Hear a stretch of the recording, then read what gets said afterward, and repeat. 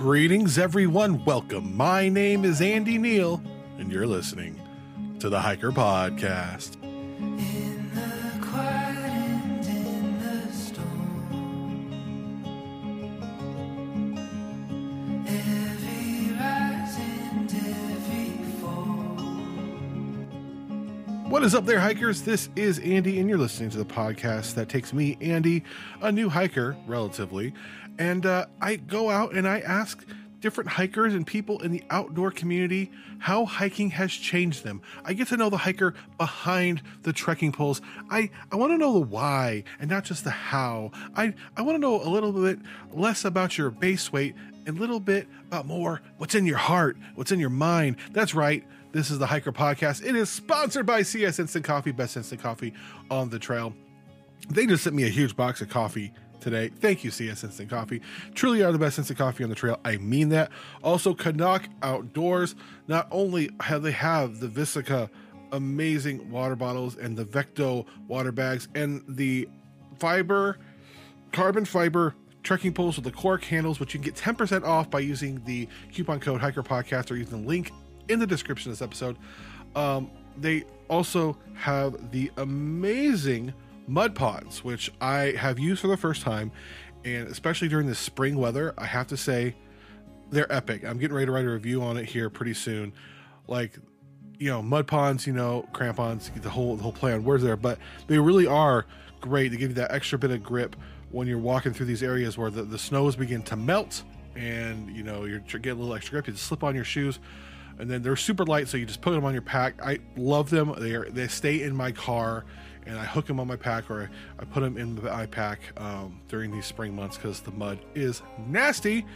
Also, big, huge thank you to all the Patreons who are helping the show out. If you'd like to help out the Hiker Podcast by supporting us on Patreon, you can go to hikerpodcast.com, and there you will find a link that says support us on Patreon. And you can go ahead and just support us on Patreon. I was super hesitant to do it, but you know what? It's been really cool. And big shout out to our Patreons: Mike, Danielle, Cade, Daniel, Danielle, Ren, Jacob, Tommy, and Deb for helping us out. There are 3 different levels. There's a $3, a $5, and $10 level.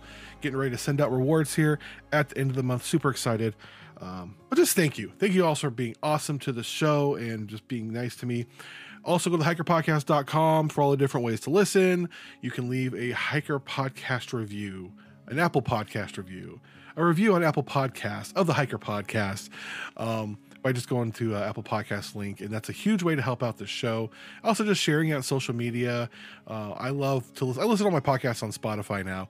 Sharing it on your Instagram feed. Speaking of Instagram, you can follow me, Andy, at Andy Films and Hikes. Also, all of our social media links are there as well. If you'd like a sticker, just email me, Andy at hikerpodcast.com. I'll send you a sticker for free. That's right, free stickers, because I just want you to take this Hiker Podcast sticker, which is amazing, which was not designed by me, my graphic designer. He is amazing. I'm going to post his stuff soon. If you're looking for a graphic designer, he's amazing. So anyways, amazing stickers, because it was designed by an amazing guy who's done a lot of work for me.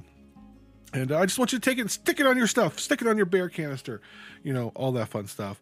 This week, it's kind of weird because this conversation happened back in November.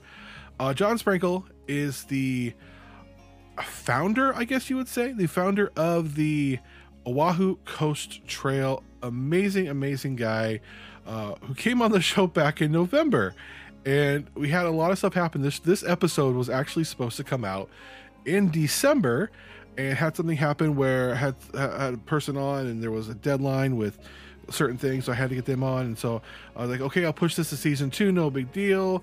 And then something else happened, and then the recording software I use actually changed their format, and they completely revamped it.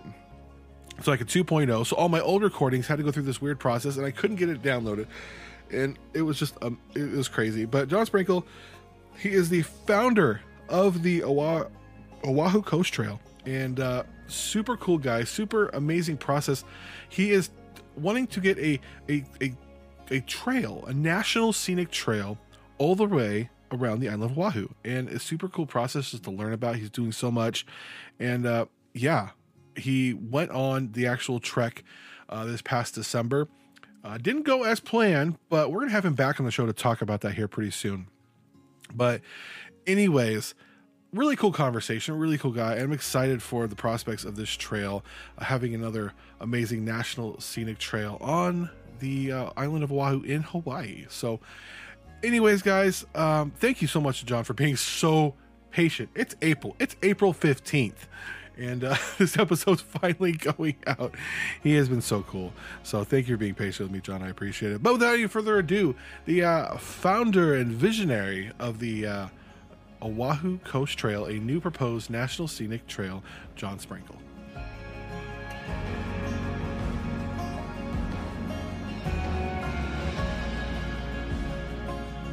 One of the huge advantages I've had starting this podcast is getting to know so many in the hiking community and finding out what people are doing throughout. And I've had an opportunity to find out about new trails that are going all over the country. Here in Oregon, there's an Oregon Desert Trail, and also in Oregon and California, we had our Arizona talk about the Siskiyou Peaks Trail. Now we're going to cross the Pacific Ocean to the state of Hawaii, which when you think of Hawaii, you don't necessarily think of hiking, but we're talking to the founder of the Oahu Coastline Trail, John Sprankel. How are you doing today, John? Man, I'm great. Thank you so much for having me on. How are you? Doing well. When you contacted me about this trail, I'm like, wait, people don't normally go to Hawaii or Oahu for that matter to through hike. It's usually they want to sit on the beach and they want to, lounge and not get out in nature. And it's not something you normally think of, but I've done some research and listened to you speak about this trail, and I'm super excited to have you on. Just opening up here, just tell us about yourself, who you are, where you come from.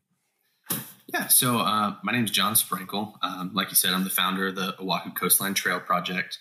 I'm actually Georgia born, and basically all this mess started from my dad when he found out he was having a boy, getting involved with Boy Scouts.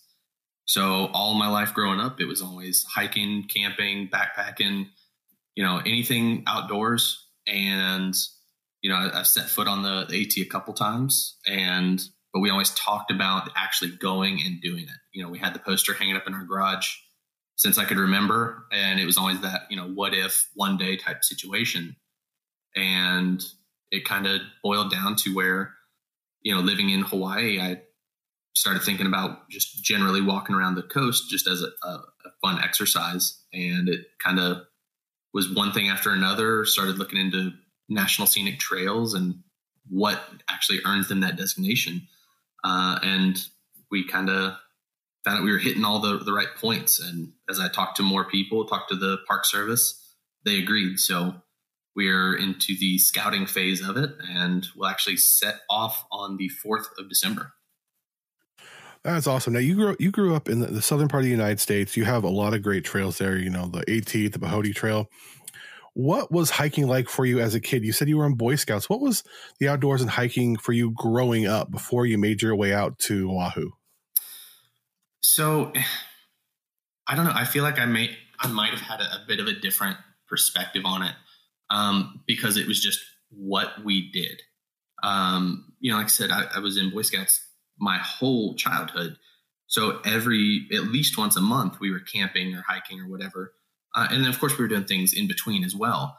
And so it was just a standard of life. It was what we talked about, what we looked at, what we dreamed about, and not always just hiking, but, a lot of it was hiking, camping, and things we would like to do.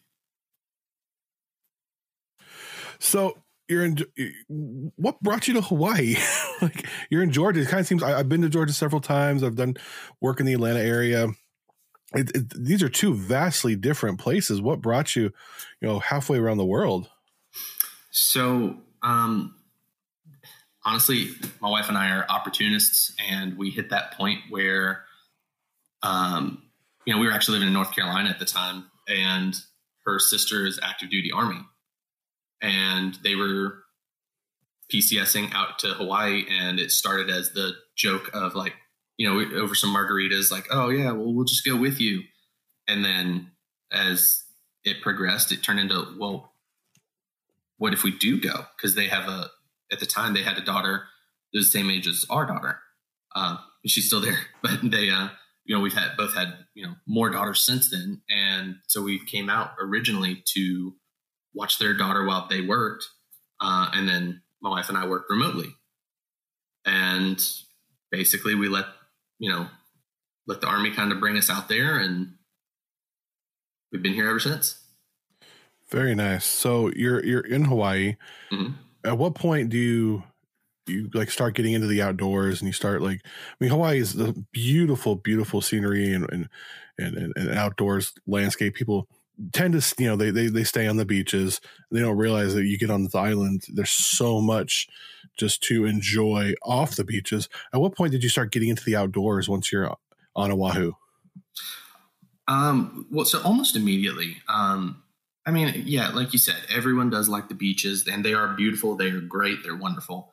But I've always leaned more towards, the hiking side since being here. It's worked better for me. I like it more. And so we kind of started off on that pretty quickly. Actually, our first house when we moved out here had a pretty cool trail, ridgeline trail up at the top of the neighborhood. And so we started off doing that just, as the exercise, and, we'd check out other trails throughout the time we were here. We'd hit some of the pillboxes, Diamond Head, any of those big, well-known trails.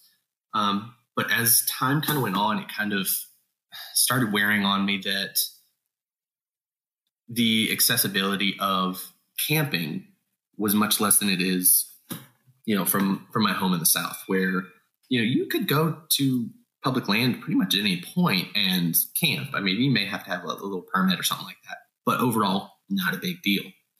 Here, on the other hand, there are only the strict camping areas and the defined trails that are controlled by, various groups. And, as someone who comes from the background of long distance, long-term hiking, I started to become more and more aware of a lack of that, at the very least, a lack of that availability. And as time went on, and, I talked to more and more people who were active duty, and, I compared that to my time in the Army, and it just was that, because when I was stationed in the South, so I was still near the things that I knew, but the people that come out here, with such a transient population, you have people who grew up in a similar vein, and they know the things that they want to do and like, and that's not available. So, being able to provide an option that is not just sitting on the beaches or going for, a 4-hour hike, it kind of rang as something that I think could be valuable, not just obviously for a personal adventure, but also, to provide for other people who are coming out here and, are looking for something different. So at what point you're like, we need a national scenic trail around the coastline of Oahu? It was on flying in that first time to Oahu. I saw the outside of the island, and I was like, hey, I want to take a scooter around it. I don't know why. I just wanted to. And time went on, and I was like, no, it's fine. I don't want to do that. And then it just, one thing after another. I think it'd be cool to hike it. And then as I was training for a marathon, listening to podcasts, stuff like that, I started going down the rabbit hole of thru hikers. I'd always heard of thru hikers, but never really looked into it, never knew any. So, you start hearing about, folks like Darwin, Dixie, and, and all those folks, and you start watching their stuff and seeing what it actually looks like. And the idea of doing that and backpacking my way around the island versus just, making it its own little hike became more and more enticing. And, like I said, as I did more research, I found the parameters for a national scenic trail designation that, the coastline of Hawaii, or of Oahu specifically, met those factors. It had the historical significance. It had the social significance. So it was just, like I said, everything kind of fell into place. So talk a little bit about what are the requirements and what the process looks like to become a National Scenic Trail. We've had Arizona here. He's doing the Hot Springs and Siskiyou Peaks Trail. We haven't talked specifically about the process, but it's a pretty involved process. What does that look like to have the Oahu Coastline Trail be recognized as a National Scenic Trail? So some of the first things that it has to meet, it has to be more than 100 miles, which the coastline of Oahu is 227 miles. I believe that as we're hiking around it, due to military bases, airports, harbors, what have you, we're not going to be able to do a full 227. My guess is somewhere in the 180 range. So we're going to do that. We're going to stick to the beaches and the adjacent roadways. And so it's the distance requirement. It has to have historical, geologic, ecological significance, which, Oahu kind of hits all of those factors between, World War II, the Polynesians, coming over and finding this land, the actual culture, because it is a different culture than is standard on the mainland. And it has, it's loaded with endemic and endangered species that you're just not going to see anywhere else. So along with other, geographic factors, in that it's the most remote chain of islands in the world from any other mainland area. So in creating this trail, are you just using beach and road walks? Are you going out there with a shovel and trail crews? And are you making a route with already pre-existing trails? What is the actual trail looking like? So the actual infrastructure is one of the things that I'm working with the Park Service on a lot. And we keep kind of going back and forth on it. And because there's been a number of attempts to develop other trails, like one along the southern edge of the island, that has been shot down literally since the 30s. But it's always an infrastructure issue because they want to make it a multi-use trail. So you have to get the jurisdictional okay. You have to actually build this pathway, because a multi-use path uses bicycles, hiking, skateboarding, whatever. So it has to provide all of that and also account for any liability that may happen. Where my idea does not involve any of that. It is beaches, which are up to the high water mark, are state property. From the high water mark inland falls under city and county or private or government entity. So basically, my concept has less, requires less overall. And because those areas are already maintained by whatever entity is controlling it, that's just that much less to contend with. The AT, for example, has trail crews that have to go out and maintain it, or you'll lose the trail. Here, if you put the water on one side and you walk, you're on the trail. I mean, it's that simple. And being able to kind of maneuver your way through and account for some of the other basic necessities with regard to people being on a trail like this. Most National Scenic Trails are a very austere environment. There's no one around for miles. And even when you do cross a roadway, you've got to hitch into town. Well, along the coast of Oahu is where the majority of the people live.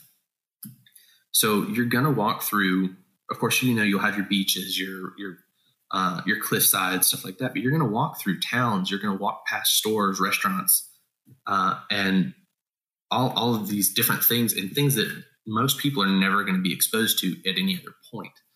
And it basically gives them an opportunity to not only get the experience of a National Scenic Trail and within this tropical beach environment, but also they're able to be exposed to the people of Hawaii, the Filipino people who've moved over here.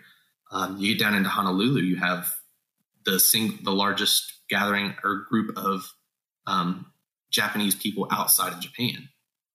So seeing this influence and being able to take that in, and also take part in some of the things that do make Hawaii so valuable to everyone that comes out here, the food, the sites and all that, without, relegating yourself to a hotel or Airbnb strictly and, only focusing on water sports.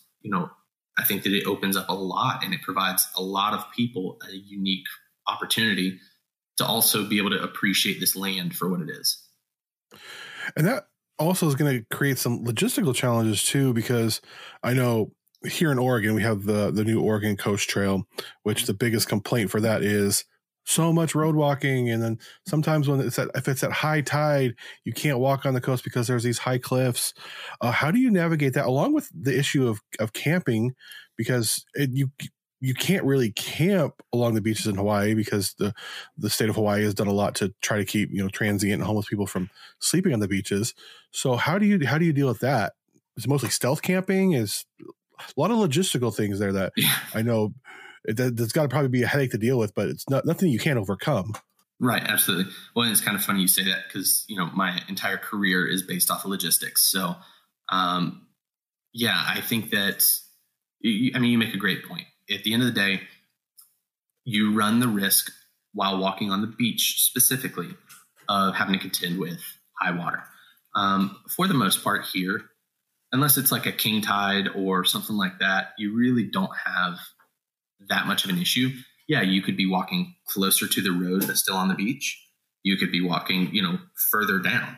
But, it's just based on where the tide's at. So not a huge deal.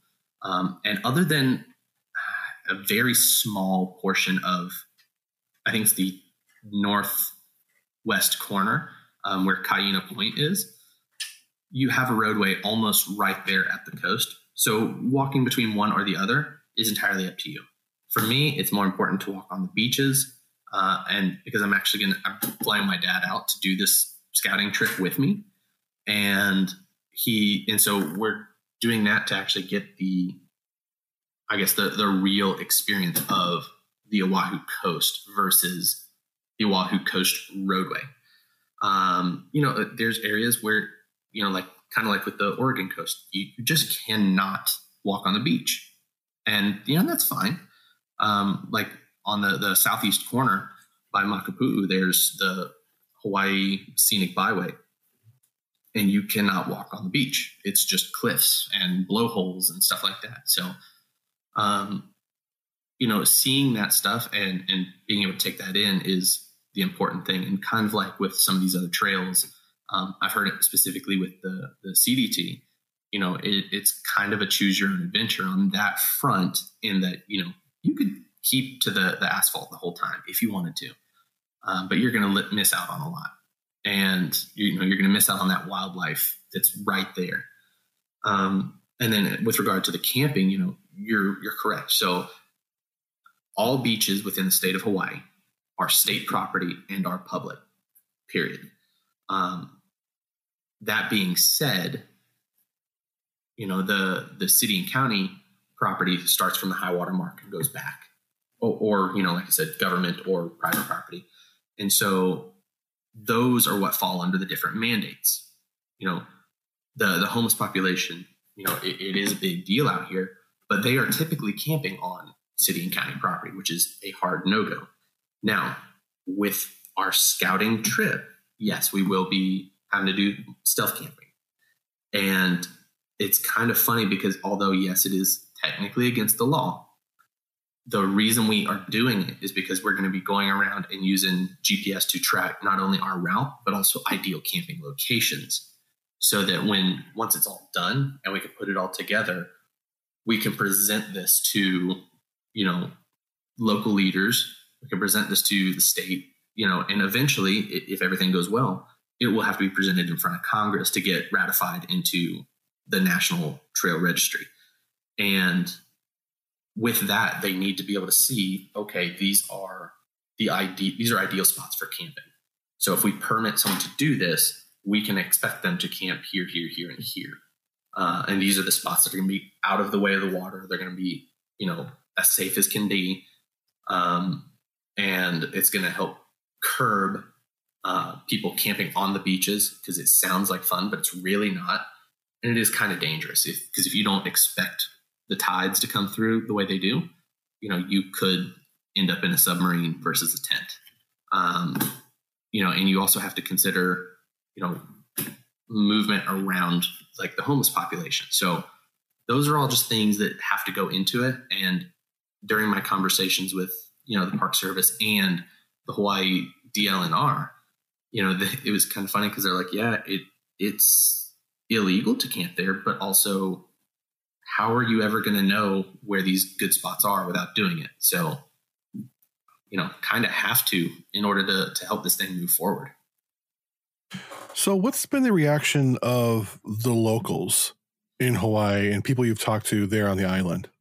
So the ones that I've been able to talk to without obviously just polling random people is overall, pretty good. For the most part, I haven't gotten any like negative backlash. It's been like, okay, well, make sure you talk to these people, or expect to have pushback from the local population. At the end of the day, nobody wants to feel like they're being taken advantage of. No one wants to feel like their land or their property or what have you is being taken from them. And the way that I see it for this, and through my conversations with different people, if this goes into effect and this becomes a thing, that's one more layer of protection that the coastline has. And it's going to be down to it's going to be up to the people who actually live here and work it to have a group that actually helps manage it and maintain it. So like that's another thing that when it comes to a national scenic trail is you have to have a group willing to maintain it. And like I said, from the trail perspective, a lot of the areas that it's going to be walked on will be covered through, state maintenance maintenance of the beaches, city and county handling beach parks, DOT for the roads. But if this goes up, then they're going to have to be blazes. There's going to have to be things that show people where they're going. And so minor maintenance of that, have a group that handles it. And that's going to be predominantly locals, at least in my mind, because again, protecting these, this essential greenway that goes around the island is going to be huge to helping them, giving that extra layer to keep things the way they like it. And what I love about this as well is for Hawaii, it's definitely diversifying the tourist attractions there, because it's so much focus on the beaches and water sports. And now you're doing something that's bringing in people who love and care for the outdoors through hikers who understand principles like leave no trace. And they're going to come and they're going to spend money, especially in a place like Oahu, where resupplying sounds like it's going to be generally pretty easy because you're along the coast, you're walking through town after town after town. Mm-hmm. Talk about the expected impact on the local economy for the positive, bringing in through hikers who aren't just going to take, but they're going to be very careful of the footprint they leave. Yeah, absolutely. So, to kind of start off on that one, my concept for this is that someone can fly in, check their bag. Basically, they would come through the airport, they grab their bag off the conveyor, and you're on the trail. Because, you're obviously not going to be able to get around the airport. So the airport is going to be a part of this process. It's going to be, that hub. So you could fly in, turn left, and go. I mean, in, I think, a little over a mile, maybe 2, you'll be at a grocery store. So you can stock up and you're there. So I think that by moving through and giving people the opportunity to remove themselves from, or remove the potential for having to stay in a hotel or stay in Airbnb or anything like that, like they could just camp and just follow, the pathway and do what it is that they're looking to do and get that, ecotourism experience while also being presented with other opportunities, such as, the Pearl Harbor National Park. It's on the coast, obviously. You'll see every beach that Oahu has to offer. You'll be exposed to, like the Polynesian Cultural Center in Laie. You have various restaurants and food trucks and, and you'll hit all the major areas. And, it allows people to keep the money that they would be spending on a hotel, be able to keep it in their pocket to be used in those other areas. I see too many people who fly in and they basically go to Waikiki or they go to Ko'olina, and basically all their money just goes to the hotel. It just goes to the golf course. It just goes to the ABC store and the resort restaurant. And I mean, if that's what you want, then great, do it. But also there's so much more. And, it's a stark contrast as soon as you leave the Honolulu city limits for what I consider the rest of Hawaii, the leeward side. You run into, you do have some of the poverty, but you have the actual people, you know what I mean? It's no longer touristy. It's, hey, this is where folks live. These are the restaurants that we eat at. Come check it out and try it. I mean, I had some of the best ramen I've had outside of Japan, just a couple weekends ago, just from trying different things. A place that I never would have thought of if I hadn't moved away from, the main center for, entertainment or food or anything like that. So what's your timeline looking like right now as you move through this process? You're getting ready to do basically a scouting shakedown, just, through hike, kind of hike this thing for the first time. What does your timeline look after that to get this thing, to become just a trail recognized by the county and the state and eventually in front of Congress? What's your timeline right now? So I have 11 days from today before we start. My plan, or at least my estimate, is roughly 10 days of hiking. So December 4th through the 13th or 14th, to just be hiking. The idea is to do roughly 20 plus miles a day. I know that's kind of, that's booking high, it. That's high hopes.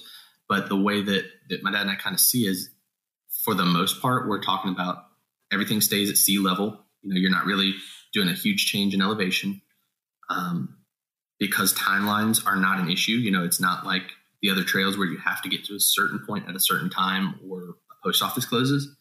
You just go. It's fine. You're more exposed to different things that are surrounding the trail. Like I mentioned, if you want to stop and resupply or grab a burger or whatever, you can do it.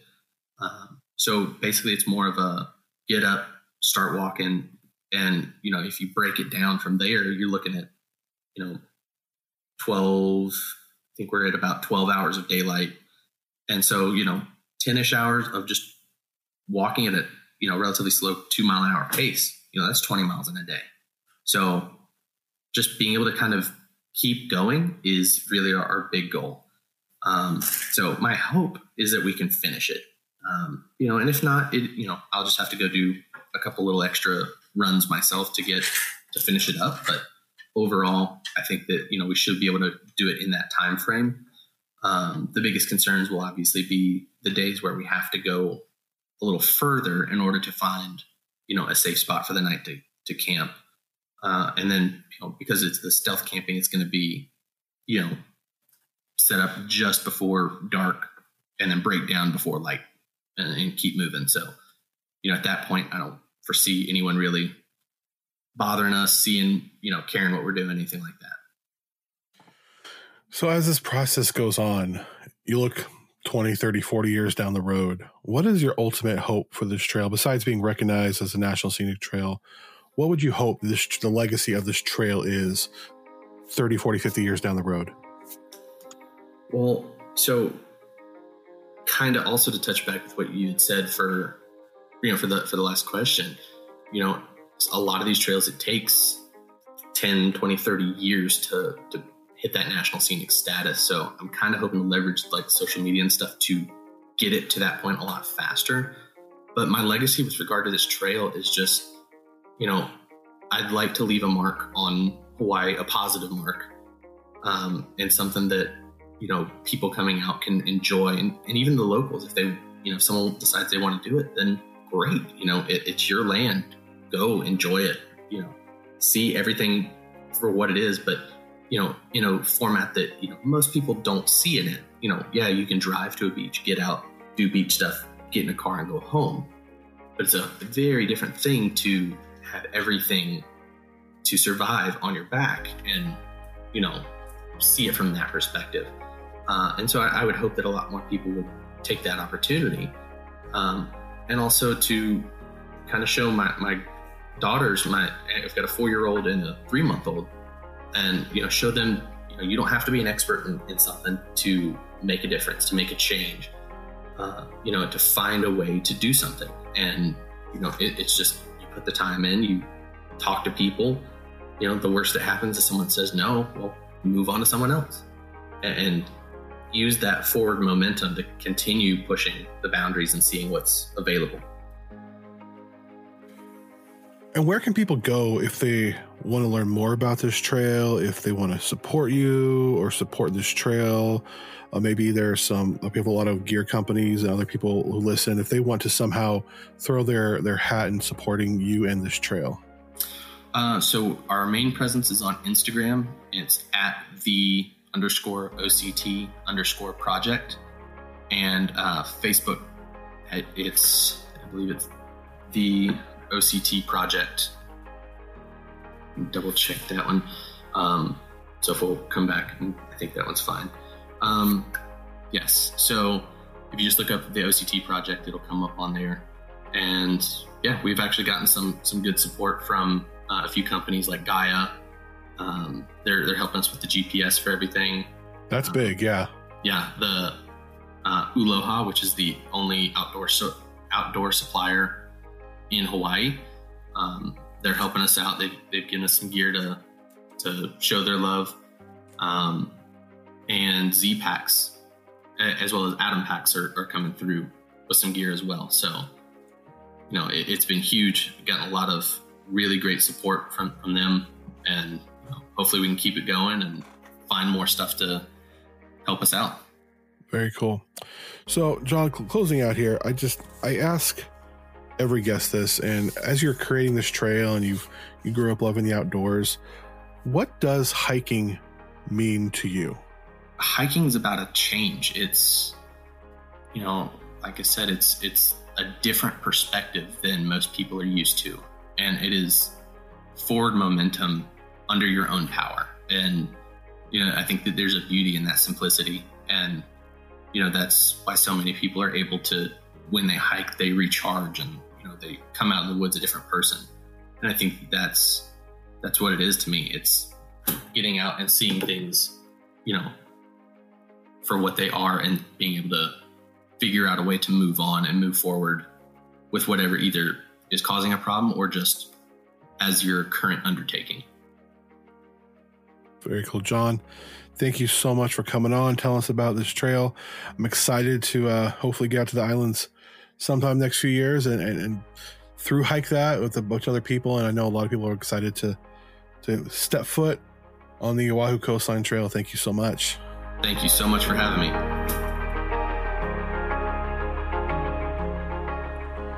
John, thank you for your patience and for coming on the show.